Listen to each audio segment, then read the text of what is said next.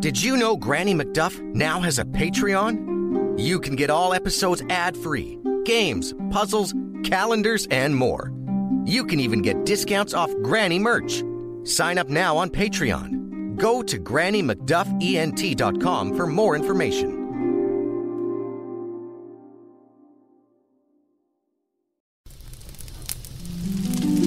Good evening, children. It's Granny McDuff, ready with a story. So make yourselves comfy, and I'll begin.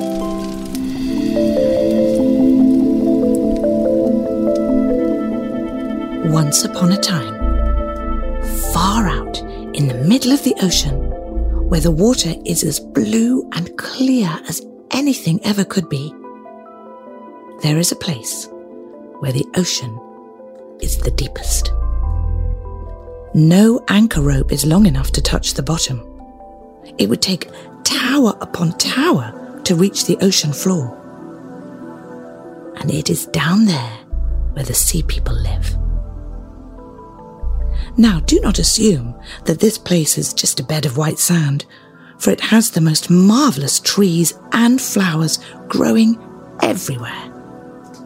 And the fish dart around and in between, just as birds hop from branch to branch on dry land. And in the spot where the ground is deepest is where the Sea King's palace stands. With walls made of coral, windows made of amber, and a roof made of shells, it is quite a sight to see. Even more incredible, the shells open and close with the tide, revealing the most beautiful pearls that any queen would be proud to have on her crown. The Sea King had been widowed some years before, and it was his mother who now helped run the royal household. She took pride in her noble birth and was one of the cleverest ladies in all the sea. The king's mother wore 12 pearls on her tail, while all of the other ladies of the court were only permitted to wear 5. Aside from this, the king's mother was a kind and generous person. And when it came to her granddaughters, she loved nothing more. There were 5 lovely little sea princesses, but the youngest was everyone's favourite, for she had a heart that loved everyone fiercely. Like her sisters and her fellow sea people, she did not have feet or legs, but instead, she had a fishtail. She was a mermaid. The princesses would play in the palace and swim in and out of the windows and past the flowers that grew on the walls. Fish would swim into the palace through an open window, just as pets do. They would go right up to the princesses and eat treats from their hands and be petted. Outside the palace was a great garden where blue and red trees grew fruit that glittered and blossoms that were as red and orange as flames. It was only on the calmest of days that they would be able to see just a hint of the sun, with its rays reaching down to the very tip of the spire on top of the palace. Each little princess had her own small garden where she could plant whatever she liked. They each grew different fruits and flowers and vegetables. One princess made her garden in the shape of a whale, and another in the shape of a little mermaid, just like herself. But the youngest of them made hers round like the sun, and there she only grew flowers that were red, yellow, and orange. She was an unusual princess, quiet and thoughtful. And while her sisters decorated their gardens with knickknacks or objects they found inside shipwrecks, she placed only one marble statue in hers, a statue of a human. Besides the statue and the flowers, there was one weeping willow which thrived. The princess was only ever interested in learning about the world of human beings above them. She would ask her grandmother every day to tell her stories of ships and cities of people and animals and of love and friendship. She found it most curious that on land, flowers were fragrant. At the bottom of the sea, although just as beautiful, the flowers had no scent. Her grandmother also described the green forests and the birds that flew above the trees. She told the little mermaid that they were fish, for the princess had never seen a bird, so she could not imagine what they would be like. Her grandmother said, "When you are of age, you too will be allowed to swim to the surface and sit on the rocks under the light of the moon. You will see the great ships sail by, and you will see the woods and the towns too." The princess was sad to hear this, for it meant she had 5 more long years to wait before she could go up to the surface. Every night she would sit by her open window and stare up into the dark blue water, hoping to catch a glimpse of the moon. All the princesses had made a pact that when each one went up, she would come back down and tell her sisters all about what she had seen. The next year, one of her sisters came of age, and so up she went. And when she returned, she told her sisters everything, especially her favourite thing. "It was just as it has been told to us, sisters. As you sit on the sandbar in the moonlight when the sea is calm, you can see the city on the shore. The lights twinkle like hundreds of little stars, and the sound carries over the water. I could hear music playing, the carriages as they passed, and the ringing of bells. Oh, how lovely it was!" The youngest listened most intently, and whenever she was at her window from then on, she thought of a great city with lights twinkling in the moonlight and laughter all around. The following year, her second sister was given permission to rise to the surface. She went up just as the sun set, and when she returned, she said, "I have seen the most marvellous thing. Clouds!" The following year, her second sister was given permission to rise to the surface. She went up just as the sun set, and when she returned, she said, "I have seen the most marvellous thing. Clouds, as Grandma says they're called. I cannot put into words how beautiful they are." And yet another year passed, and it was the third sister's time to see the world above. She was the bravest of them all, and she swam all the way to a river which flowed into the ocean. She saw the glorious green forests and hills covered in flowers. She saw great palaces through the trees. She could hear the birds singing, and the sun was shining so brightly that she had to dive back into the water just to cool her face. In a small cove, she came upon a few children wading in the water. They were playing, and she too wanted to play. "Might I join your game?" she asked. But the children took fright and ran out of the water. Then along came a big dog. The princess had never seen a dog before, and when it barked at her, she dove back into the water and straight into the open sea. The fourth sister was not as brave. She stayed as far out among the rough waves as possible, but she told her sisters it was a most glorious place. "You could see all around for miles and miles. You could even see up into the heavens. The ships were so far away they looked like seagulls, and the dolphins jumped in and out of the water among the whales who spouted water. It was as if fountains were all around me," she exclaimed. The sisters were delighted to have seen the world above, but once they had seen it, they no longer cared to go to the surface. They were quite happy where they were. On rare occasions, the sisters would swim to the surface together, linked arm in arm, and they would sing, for they had voices more beautiful than any other creature in the world. On these evenings, the youngest sister would stay behind at home all alone, watching them swim away. "How I wish it were my turn," she would say. "I know I shall love the world more than they, and all of the people who live in it." And soon enough, her birthday came. "Now, dear child, I shall have you off my hands," said her grandmother. "Let me give you a crown, like I gave your sisters."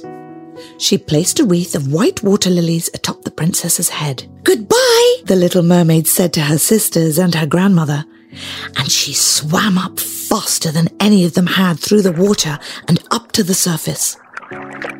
The sun was just setting when she arrived, and when her head first popped out of the water, she could see just enough of the world as it shimmered under the setting sun. A great ship with 3 sails was not far away. It did not move, for there was not a whisper of a breeze. The sailors were making merry. The music and singing travelled across the water. At sunset, there were hundreds of brightly coloured lanterns swinging about in midair, lighting the ship, which looked almost more beautiful in the evening than in the day. The little mermaid swam up to the window of the main cabin, and each time a swell rose, she was carried high enough so she could peer in through the glass window. She could see the crowd of beautifully and brilliantly dressed people within. The most handsome of them all was a young prince with big dark eyes and silky brown hair. He could not have been much older than the little mermaid herself. It was his birthday too, and the people were celebrating. On the deck, the sailors danced, and when the prince appeared among them, 100 fireworks flew into the air and burst, lighting up the night sky. The sound of it startled the little mermaid, and she ducked underwater, but soon peeked up again and watched the rest of the show. It was as if all the stars in the sky were falling around her. Never had she seen anything like it. It was so brilliantly bright that she could see every little detail on the ship, down to the smallest thread on the ropes. "Oh, how handsome the young prince is," she thought. The little mermaid watched as he smiled and danced and shook people's hands as the music played on this perfect evening. It was growing late, but the little mermaid could not take her eyes off the ship and the handsome prince. The lanterns were soon put out, and the ship grew quiet. But there was something brewing. A rumble began, deep down in the sea. An angry wind swirled. Now the ship began to rock back and forth as the waves grew bigger and bigger. Clouds gathered and lightning flashed in the distance. They were in for a terrible storm. The sailors made haste to prepare the ship. The vessel pitched and rolled as it moved through the angry sea. The waves were now as big as mountains. The ship creaked, and the timbers gave way under the heavy blows of the waves, and finally, the ship broke. The mainmast snapped in two like a twig. The ship keeled over, and water burst into the cabin. The little mermaid swam and looked for the prince, but could not find him. But she did not give up, and at last she saw him. He was sinking down, down, down into the ocean. The little mermaid knew that humans could not live underwater, and she swam through the wreckage of the ship, putting herself at risk, until she reached the young prince. After the long night, when the sun finally rose, not a trace of the ship was left. The little mermaid swam the young prince to shore. She swam him all the way up onto the beach. Orange and lemon trees grew not far away, and tall palm trees were lined beside a church that stood nearby, and to the side was a lovely little town. The little mermaid stayed beside the prince and kissed his forehead over and over, praying that he might wake. He stirred and opened his eyes. For a split second, he looked into the little mermaid's eyes and then fell back to sleep. The bells from the church began to ring, and a group of young ladies came out into the garden beside the lemon trees. The little mermaid quickly swam away and hid behind a group of tall rocks that stuck out of the water. She was careful not to be seen. One of the young ladies saw the prince. She called her friends over to see what she had found. The prince finally came to, and everyone around him smiled, including the little mermaid. He looked around, almost as if he were looking for her, but she was out of sight. The ladies helped the prince onto his feet, and he walked into town. When they were gone, the little mermaid swam home to her father's palace. After her visit to the surface, she would not tell her sisters a thing, and she grew quiet and thoughtful. On many occasions, she would visit the spot where she left the prince. Soon, winter came, and she saw snowfall on the high mountain behind the town, but she never saw the prince. After months of this, she grew so forlorn that she could not hold it in any longer, and she told one of her sisters her secret. Of course, right away, all of her other sisters heard about what had happened. Even some of their friends now knew. And it so happened that one of them knew who the prince was, for she too had seen him celebrating his birthday on the ship that fateful night. She had also seen him once before this. "I know where his kingdom is," she told the little mermaid. "Let us go," cried her sisters. And arm in arm, they went to the surface to where the prince's castle stood. It was a stunning sight. A golden dome, walls of marble all shining in the sunlight. And there he was, riding on his horse of silver grey through the streets. The prince stopped and spoke to everyone he passed. What a kind heart he had.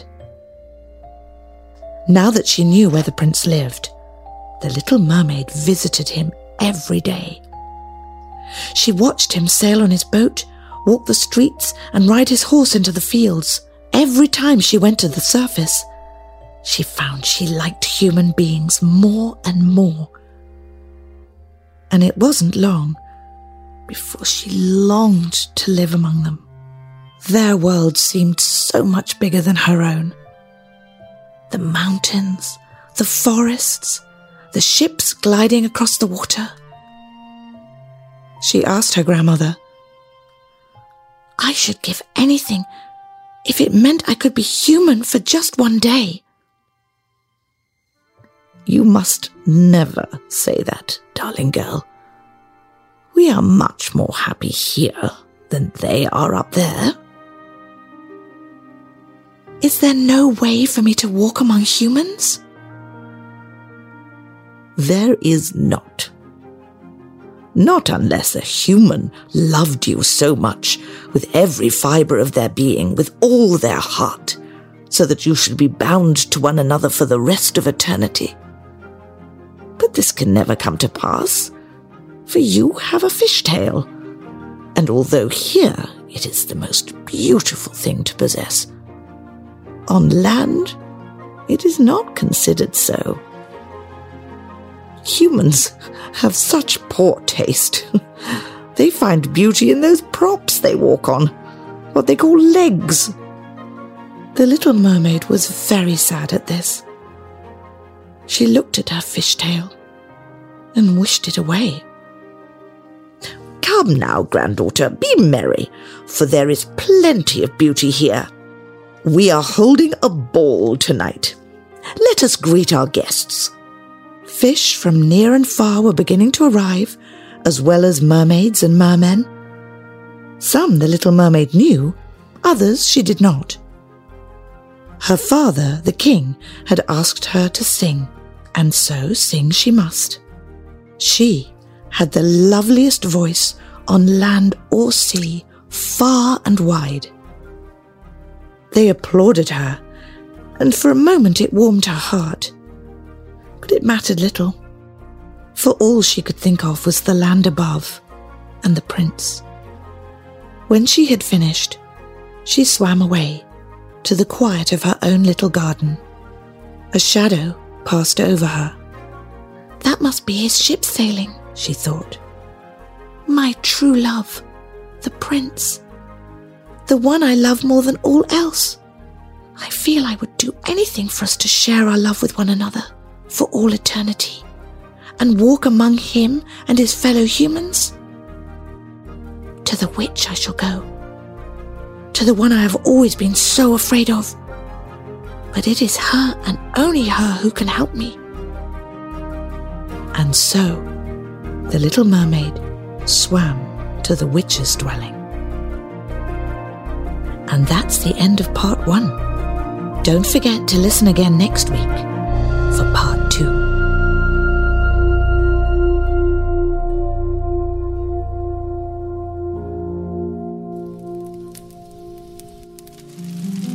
And now it's time to take a deep breath, close our eyes, so that we may drift off into a world of our own adventure. Good night, children.